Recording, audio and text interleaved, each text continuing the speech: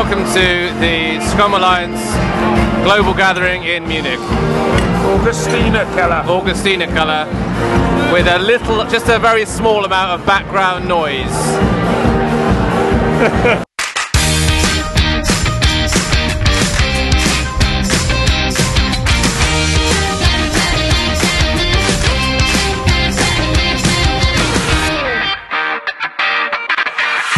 So now we've got, do you prefer Ben or Benjamin? Benjamin's on your name tag, but I've always ever known you as Ben. I prefer King. You prefer King, okay.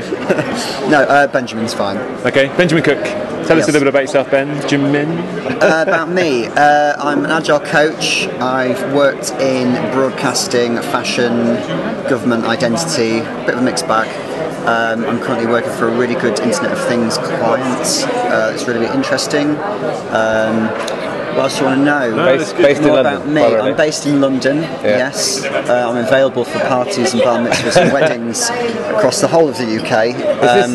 Is this your first gathering, or you've been told? No, this is my third. Wow. This is my third, my dry mall. How would you say it ranks? So you've been to Prague, where else have you been? I went to Prague and Berlin and here. Okay. Obviously your first one's special because I spoke at that one. That was lots of fun. Yeah. And I think this one was better than last year's. Yeah. I think the quality of the sessions that I've been to has been stronger, which is good. I don't know. What would you say, when you're going to go back and see people back at work and back at home, when they say, how was the conference, how would you sum it up?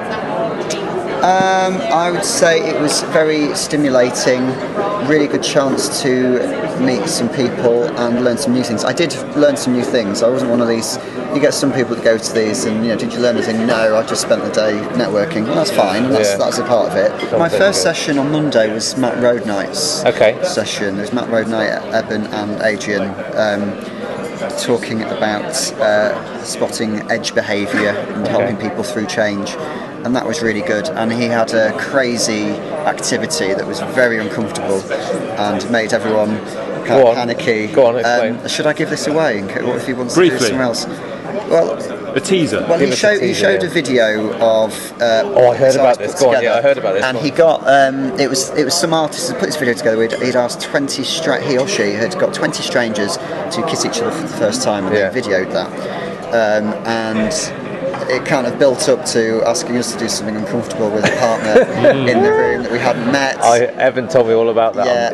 They lined us up in the middle of the room and we were face to face with each other, edging closer and closer. Well, I'm not going to say what we had to do in the end. No. Nice. I won't give away the thing there. But it was very challenging to some people, and it was quite stressy. I think. Did anyone actually leave the room? Did anyone at that point say, "This is this is not for me," and they walked out? Do you know, I was so engaged. I didn't notice. Really? It was my first one, so I was right on the front table. And there's a long way back to the back of the room from there. But I don't think anyone stormed out or anything like that. But it was quite where's he going to go with this? You're in it. Which is good. I'd rather do that than have someone talk about themselves for an hour, Absolutely. So, are you able to say what the message was without giving anything away? What the learning point of, or the underlying. Well, I think it was a very good device for improving relations in the room, because after people had gone through that situation, and we talked about what behaviours we were exhibiting as we were coming up to that, oh my god, what are we going to have to do moment. After we got through that together and we were recognising some of it, there was almost a euphoria in the room of getting through this thing together, which you kind of do have when you work with teams. When you get through the time, when you look back at what you've got through and what kind of get through a crisis together or get a deadline. So it was very good in that respect. Do you think that's an exercise you might use yourself? I think there's elements of it which I would love to try and use. Awesome. And that was very, very inspiring. Yeah, that's good. And I try and get some things that challenge people when I put sessions together, but I would never in a million years have thought about making a room full of people think that I was going to ask them to kiss each other. Because Evan told me that it's a YouTube clip, you can find it on YouTube. It's in the public domain, this idea of an experiment where strangers are just put in a room and told to kiss. I mean, to be honest though, once everyone got through it and towards the end of the session, it wasn't that far through. There was a lot of love in the room. There was a lot of hugging. How can I go? Good. Yeah, so that was really, really interesting. And the one I went to with Jez Smith was more of a talk about his findings about recruitment and HR in Agile. So you have Agile recruiters who maybe are not entirely au fait with what they're selling. And he put a questionnaire online asking practitioners and recruiters to give their opinions on their own knowledge and perceptions of other people's knowledge on Agile and how comfortable you think you are selling it. And there were some massive gaps, like recruiters tend to rate their view of their own skills and knowledge of Agile a lot higher than the people who are working with them and having to use them to get them into roles do. So that was really, really good. What would be a good incentive for recruitment agencies to change how they work? I don't know. It's probably linking to retention of that person, isn't it? And how those deals get struck. This is a very different model, but sports agents, they make more money by their player moving from club to club. If they stay with them. Yeah. So that doesn't happen in the It's the problem anyone with agent in their title. That field, because it's very... I'm going to take a cut of whatever you have. So no, I mean, someone in the room was talking about an example of a sales department somewhere. I can't think what the company was, and it was saying that a company had taken away the performance-related bonus element of their working, and that they had actually found better quality and productivity from that. Well, taking the threat or the kind of taking the kind of your job and your life's on the line unless you do all this, and it seems to help. I don't know I can't remember what company it was that was said. But that's always interesting. I mean, the first thing I do when I go into clients, there's always some kind of recruiting bottleneck. When I moved into doing Scrum Master work, and I was working with Helen Meek, qualify that for the tape, shouldn't I? It's like I'm being interviewed for a police thing. So sign this witness statement. For the benefits of the tape. Paul is raising his eyebrows. So when I first started working with Helen, I mean, her company were trying to help where I was as staff then. They were trying to help us get more and more Scrum Masters in there, expanding. And she showed me, just using a Kanban board for recruitment, and I do that now. Anywhere I go, go right. Why are we waiting so long? And sort of pull that together. But we could count probably on one hand the number of recruitment people I've ever trained. You can't give it away. I know James Scrimshire did this. He was giving away training, saying I will come to your company as a recruitment company and give you free consultancy or free training, and they didn't take it. The recruitment said they don't think they've got a problem with it. They don't feel the need to know about it. It's a funny old thing, isn't it? Because I also run a meetup group with Helen, Agile Coaching Exchange, which we have both talked at. You've both very kindly provided sessions to a couple of times, and they've done very well. And our problem a lot is securing venues, and some meetups actually do get into bed with recruiters, or some recruiters start up their own Agile things. And some of the ones that are solely run by recruiters, sometimes you look at what they're putting on, and you think, well, is that really? What's the message of what they're trying to say? So we haven't like chiselled in a manifesto in stone or anything. It's a bit Ed Miliband, isn't it? There isn't like an ace stone somewhere without a manifesto. But we try and we want to put people on that we believe would give something helpful to our members that they would be able to use tomorrow. So both your situations and things you brought in, you've both given us something where the next day they can apply. I can implement that. So when you did your thing just after the release of Scrum Mastery, you were talking about metrics and pulling out radar models, radar graphs very quickly, and defining those metrics. That was something I was able to go into my company, and within the next few days we did that. There were skills you could just pick up straight away. But if there were certain areas where maybe we weren't, maybe we might not be keen that particular thing that's just come out is very agile or very helpful, then we're not necessarily going to put that on. And I don't think there's a lot of judgment. With these recruitment meetups, they'll get anyone. They're just looking for. There's more of a conflict of interest, I think. I think there's a conflict of interest. It could be, Take advantage of their position. to effectively sell, or sell space to somebody who wants to sell. It's that part of it. And that's not necessarily a bad thing, but if people are aware that that's what they're getting into, if you're turning up to a meeting expecting to be sold to, that's fine, because you might want to buy it. But if you're not. A long time ago, I went to a meetup in Birmingham, one of the Birmingham groups, which was run by, I think it was sponsored by recruitment, and there was a lot of people there when I arrived. Half of them were in sharp suits, and it had quickly emerged that half of them were recruitment consultants. Really shiny ones. Yeah. That have not they've ironed. Yeah, exactly. Yeah. Not realised. And then we went into the workshop, and half the crowd disappeared because they weren't even interested. I get that. People tell me that a lot when we talk about this stuff. Because when we're trying to look at venues, we're trying to secure venues for ACE. Every couple of months I do have to do a little bit of a Bob Geldof thing and be like, get rid of your effing money and all that. But I say, we have. It's just me and Helen. Yeah. It's just me and Helen. Ripple Rock are very, very kind to us and provide us with food and drink quite regularly. But where was I going with that? No, but I have to say, look, I don't want to get into bed with recruiters. Right. I have people email us going, so could you just email all this to your database, and it'll be someone just flogging something who we've never met before in our lives. Yeah, exactly. There's people that want that database and want to be able to just use your information, and we don't want that. We like this sort of community, but I'm not naive and stupid. I know that as you scale, you do need some help and support with that. So I understand completely why people would get into bed with people, because sometimes you are stuck trying to how many favours can I really call in to keep this going? That's true. Something I'm quite kind of passionate about, but I don't know what the answer is yet. No. Just finding good people. I don't think any of us do. It's very, very hard. Yeah. Well, you've got access to our database. What message do you want to send out? There you go. You've got an open forum here. Yeah. So the Agile Coach Exchange is a lovely event in London that me and Helen have been running for a long time. It was started by Helen and some of the coaches from Ripple Rock, and then I got involved a few months in. And as people have moved into other places, it's now primarily just me and Helen that run things. So it's once a month? It's once a Twitter month. handle is AgileX, isn't it? AgileEX, or you can twat to me on at Raining Ben, which is probably easier to remember, and we can help you with all that stuff. So yeah, it's been going a while. We get a good bunch of people in. Like I said, we want to get people who've got skills that you can use tomorrow.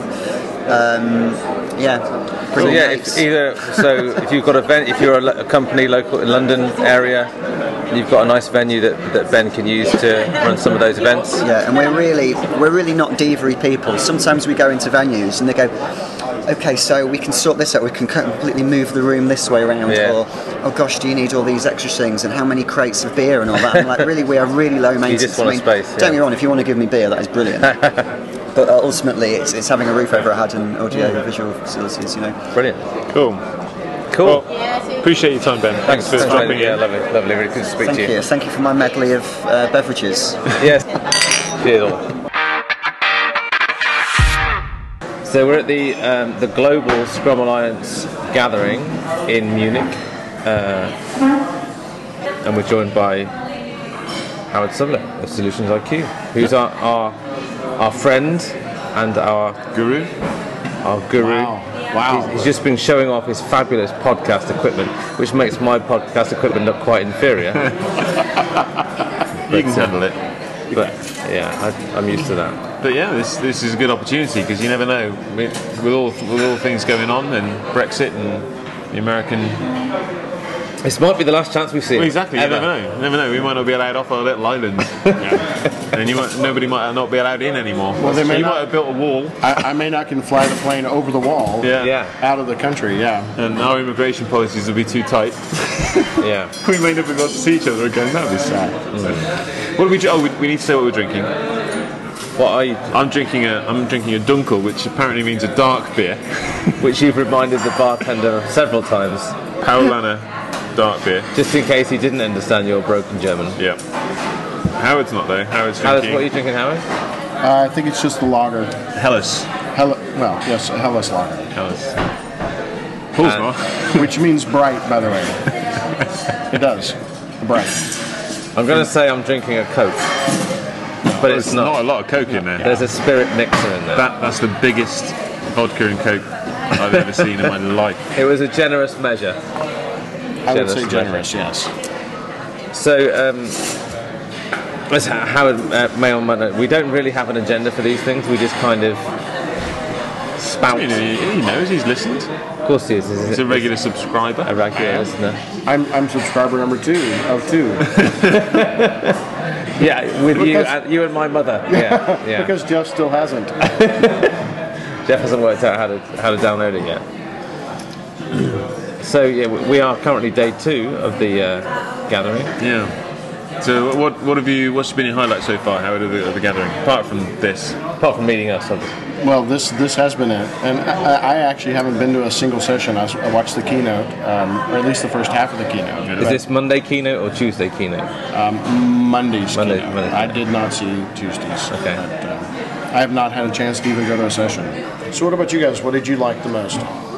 So Since I didn't go to a session. So today was open space, so I dipped in and out of a few different open space. I was a bumblebee today. Bumblebeeing, I think is the phrase. I dipped in and out. Or was it butterflying? Butterflying. What's bumblebeeing then? I think you have to pollinate. You have to actually contribute something when you're there. Oh, okay. Butterfly, you just go along and just look pretty. Listen. So I dipped in out of a couple of sets. One was around the TAC. There was a question. There's always seems to be a question. There's always people that are interested in how to become trainers and the questions of what does the TAC do. So the TAC, the trainer something committee. Trainer approval committee. Thank you, Howard. And I dipped into other sessions. There were some sessions around the Scrum Alliance and how it's growing as a kind of community and nationwide groups and chapters and this type of thing, which the Scrum Alliance is moving into more of. They're coming up with some way to becoming an authorized chapter of a community of a large number of companies that are connected in a way to actively support Scrum Alliance interest in the country. Okay. So to be the advocate for Scrum Alliance's interest here, for helping to find and train trainers, for helping to support and stand up user groups, to fully authorized and stuff to do that. And to actually build a stronger community, which is honestly the German trainer community is the strongest community I've seen of any group of trainers anywhere. So I think it's quite a good. Personally, not being part of it myself, I look at it from afar, and I guess humble, I suppose, is a little word that I would use there. The fact that these are all effectively competitors, and they actually work very well together, very respectfully and collaboratively, which I think is a really good thing. Isn't that what we teach anyway? Well, it is, and I wonder how. Maybe it's because it's quite late at night. I wonder whether that's something that can last. I get more cynical the later in the evening I get. But the politics in the world at the moment is a little bit worrying for me in that regard. I wonder whether that's going to have an impact on the Agile community. What, world politics? Yeah, just the generally more leaning towards the right, less collaborative, more defensive, more divisive style politics that we're seeing in various places around the world, our country included. Whether that's going to have an impact on the Agile values that we've sort of grown to espouse, know and love. Well, I think you look at the corporate answer to that is that corporate policy will have to change. So I was on a course, this happened last week, I think. I was doing a CSPO course and we were talking about sprint cancellations. Okay. And I asked people, have you ever experienced it? So we talked about what happens when you have to cancel a sprint and that type of thing. And one guy who worked at the Met Office. Okay. So the Met Office in the UK is a globally recognised provider of weather information. Yep. They have one of the largest satellite stations in terms of communicating the amount of data they can produce. Weather data is used all over the world. Reuters and the news networks all over the globe use it. And they said Brexit literally cancelled sprints. Really? From the fact that they would be working on EU-funded work. Okay. And it literally meant, bang, that happens, stop. We cannot guarantee that funding. That project will now cease. So a number of sprints were cancelled at the point when Brexit happened. And I think that will inevitably will have some kind of effect on how those companies have to change the way they work. But I suppose you're talking more about how people the people, how people will change. Well, yeah, I could make a case, I suppose, for the fact that a real silly example, and very only really related to our UK audience and probably only the males. But I saw the news today. There's a huge football management computer game, Football Manager, that's actually they had a whole sprint on introducing Brexit connotations into the computer game and how that's going to affect football in the UK. So there will probably be a number of projects kicked off to deal with that, as well as a number of them stopped. But yeah, no, I'm thinking about whether actually People's attitudes change. well, yeah, if powerful countries and their leaders and the political systems are much more, let's say, extreme rather than moderate and liberal and democratic, will that actually encourage more extreme boardroom behaviours and values, corporate office values and behaviours? I can't imagine Donald Trump, for example. I don't know. I'm not American. Maybe you can comment on this, Howard. I can't imagine Donald Trump being a Scrum Master. There's a question. There's a question. I mean, I don't know. What do you think? He would be a terrible Scrum Master. Just terrible would be a great I don't word. think he would like it. But he would think it would be a fantastic one. It would be wonderful. It'd be beautiful. Here's a controversial statement. I think he'd be a good product owner. Woo.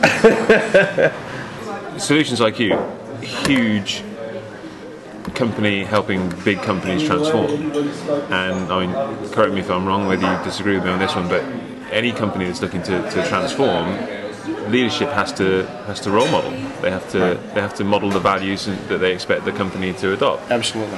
And if a head of a company had the same kind of persona and values as Donald Trump, you wouldn't expect Agile to thrive, right? Would you? I would never expect them to hire us. No.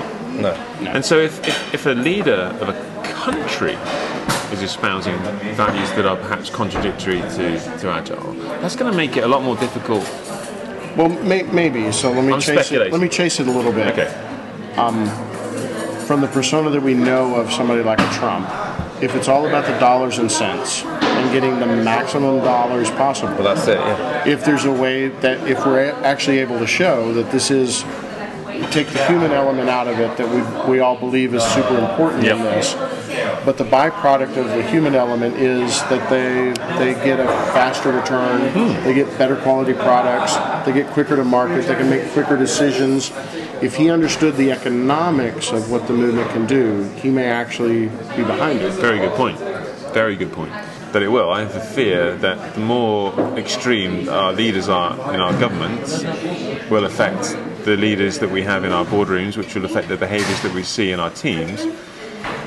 But Jeff, not everyone is going to think that way. I'm not saying Not they will. everyone who votes Trump or who voted Brexit is that CEO. No, absolutely. You can't All I'm assume saying they're is all- that it's having a leader with a certain set of values validates the views of a certain group of people. And so if I have a view that servant leadership is a load of nonsense, I mean, hopefully I would not step forward and run an organisation that espouses servant leadership. But if I did, then... But you blogged about this recently. You said, what if this was all just a bubble? Well, I said, what if everything I believe wasn't true? What if this was just a reality check that's all of a sudden, bang, it changes and it wasn't a great idea after all? But I know for a fact that there are many people out there that don't believe servant leadership is a valid thing. It shouldn't be.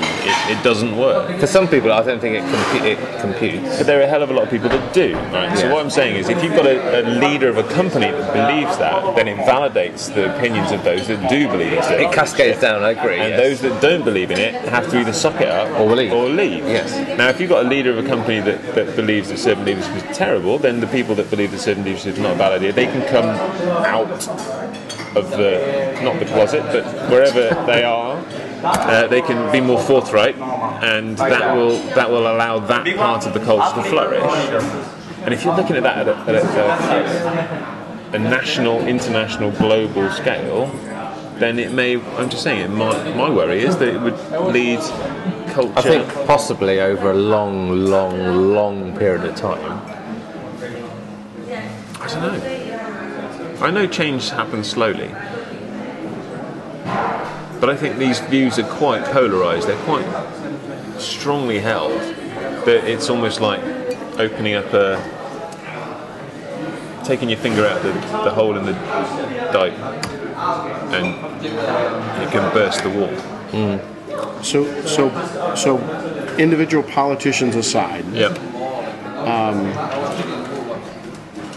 it does seem like we're in a culture and globally of fear, Yeah. which builds walls and separates countries and whatnot. We're not in a culture of hope. No. And I would think that in a culture of fear, we invest in fear. We invest in protection. Yeah, We invest, self-preservation. Yeah. And investing in agility is really an investment in hope. It is. It's not outside of servant leadership and everything else. It's an investment in what's the possibility. Yeah. So if that's the case, if we are in a culture of fear and our politicians are leading out of fear, and our companies may follow that lead, it will affect it.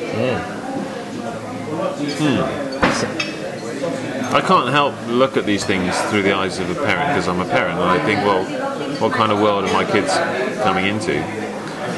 And they're taught good things at school. They're taught people are good. They're taught you have every opportunity, and no choices or no possibility is out of bounds, and you can try these things.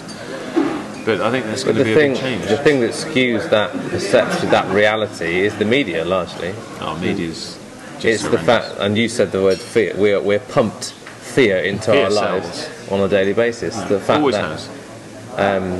and if we, it's the whole, for me, it's the whole yes and yes but thing. If we can see that there's a fear, we tend to look after ourselves. We tend to protect what's important to us rather than seeing an opportunity to explore other things. Yep. So if we're being pumped fear into our lives on a daily basis, but you can argue that that's been a constant. That's never changed over the last. Well, it's getting worse, but it's not really changed. It fluctuates. I think one of the words that sticks with me, again, I'm not an American, so this is from the outside, but one of the words that was attached to Obama's election was the word hope. Yes, but massively, from my memory as well. Yeah. And even Clinton's early on about building a bridge. Yeah. Yeah. Rather than a Bills, wall. by the way. Yeah. It's a vulnerability thing. It's such a hard thing. We talk about a bubble of self-organisation and trust. The word bubble comes up quite a lot as an analogy because it's so hard and so fragile. And once it doesn't take a lot to burst it, and once it's burst, it's impossible. You can look at it like there's some frameworks even within the agile community that have been seen as kind of attempts to break out that kind of self-organising principle of the idea of being, I hate to name it, but I think something like SAFe is is not necessarily maybe deliberately, but people can latch onto the fact, well, it's leaning more back towards waterfall, it's looking to put too much process in, it's taking away servant leadership, that type of thing, and people resist that and fight against it. Is that the way that we're perhaps moving back towards? Is that bubble starting to burst? Interesting. I mean, we're at a point where maybe in 20 years' time we look back at this and think this was the point where things changed. We can look back at tipping points. Well, we can look back 15 years and think, well, that's where things changed with the Agile Manifesto, and maybe 15 years is as long as we had, and we had our chance and we missed it. That's the life cycle. This was the point where we realised we missed it. We lost our chance. We didn't cross the chasm, and it's gone back. But back in the day, we said it. I remember that point when you left BT. You said 2 years tops. Well, you predicted it would all change in 2-3 years. No. So let's just clarify what I meant by that.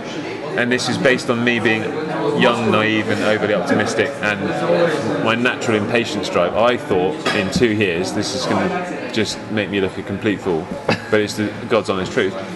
In 2 years, I thought every company would be doing this. I genuinely thought within 2 years, every company would think, well, what the hell have I doing, that ship will have sailed. Yeah. But it would just be the way that things were. It would just happen like that. Yeah. Because, I hadn't... How naive you were. Well, exactly. I hadn't been through all that. I hadn't seen how slow things were and how long it took companies to change and industries to change and cultures to change. I hadn't seen that.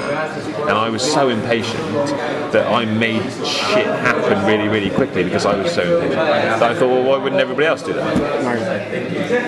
But that's what I meant by 2 years. I just thought we wouldn't be talking about Scrum transformations. It would just it'd just be the way that we did shit. Yeah. Well, we evidently haven't sold it well enough because we're still having Scrum conferences and Agile conferences with no members of the business community. But it's the fact that it still has a name. It still has it. I mean, at the 10-year signing in was it Salt Lake City when they had it, the Agile Alliance there. I think it was Alistair said, he's hoping that they said ask him what would be in 10 years, and he goes, "There's no such thing as an Agile Alliance, but an Agile conference." And then we know we've arrived. But when you look at the number of people that showed up at the very first day of this and said, who's a first-time attendee, and it's 70% of the people raising their hand, you go, holy crap, we've still got a lot to do. So perhaps, we failed. So far, we failed. We're not very good marketers. No, but I'm not just talking about the three of us. I'm not saying we're responsible. Actually, you are. It's just you. But it was perhaps going to take longer than but we are a very a fraction of a percentage of the overall end game. So it's like, but you were right. It's the fact is that we wouldn't be sitting if we had one completed. We wouldn't be sitting here now. There'd be no such thing as the Scrum Gathering. There'd be no Agile. There's no need for it. No. There's no waterfall conference. No. Exactly.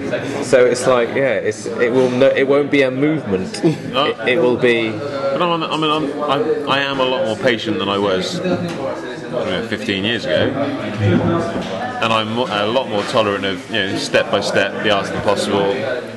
Meet you where you are, make some progress. That's all great. But what I'm saying is maybe. But it must still be frustrating. It's frustrating for me. It's frustrating for me to get into a course and think, my God, have you been living under a rock for the last 10 years? Honestly, this is the first time you've heard me say these words. It's like, come on. But then, so what? I guess when I say we failed, is that maybe we have been too patient. Maybe we weren't aggressive enough. Maybe we weren't bold enough. Maybe we didn't take enough risks. But would that have actually worked anyway? Would that have been too aggressive? Maybe that was what the industry, the world was ready for, and we did the best we could, and that's just what it is. Maybe it's a case of we took it as far as we could. It's got to go back a bit, pendulum-wise, and then it will gather a bit of momentum and come back and go back even further. Maybe that's where we are. You just don't know until you look back. Very philosophical. Oh my God! This is what happens when you have a pubcast at 11. After how many beers?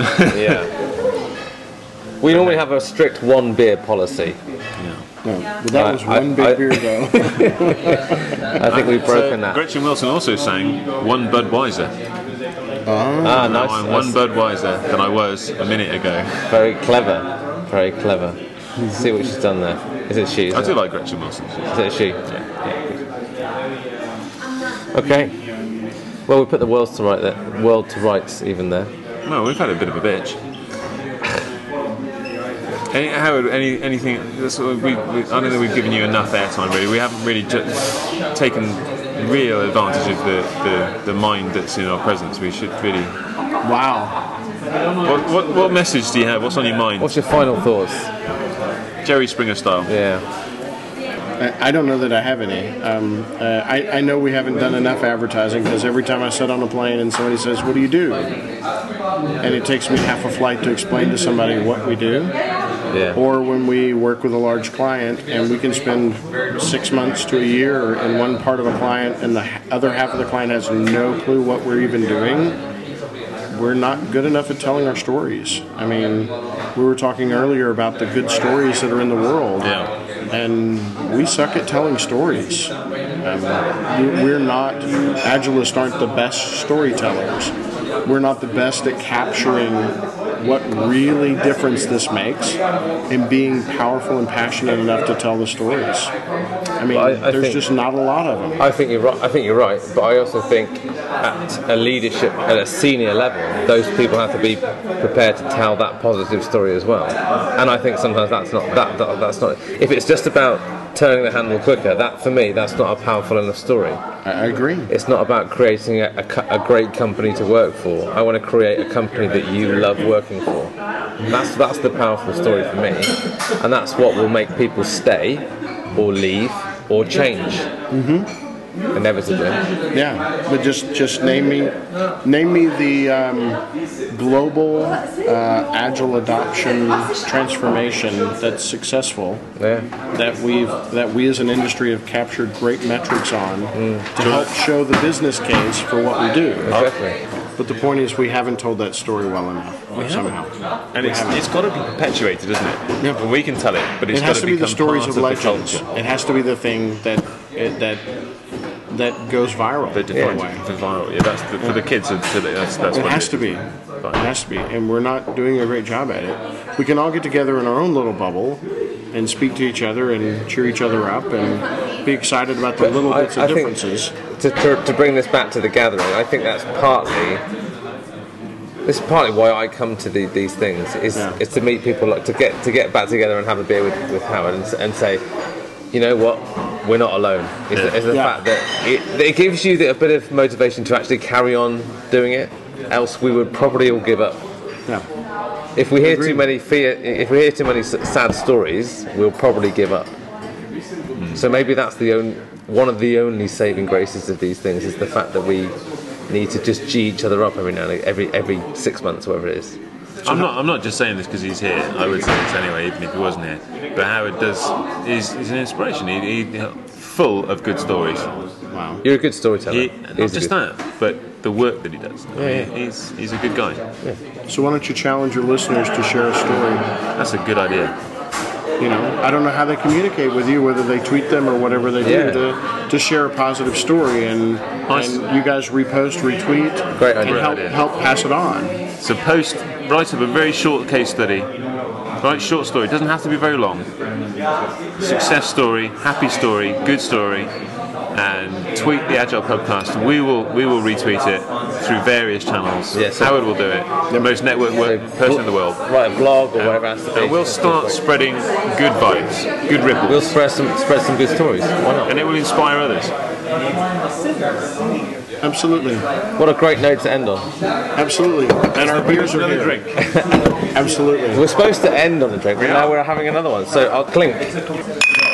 Look at that. There's a lot of Cheers, guys. Cheers, Howard. Nice to see you.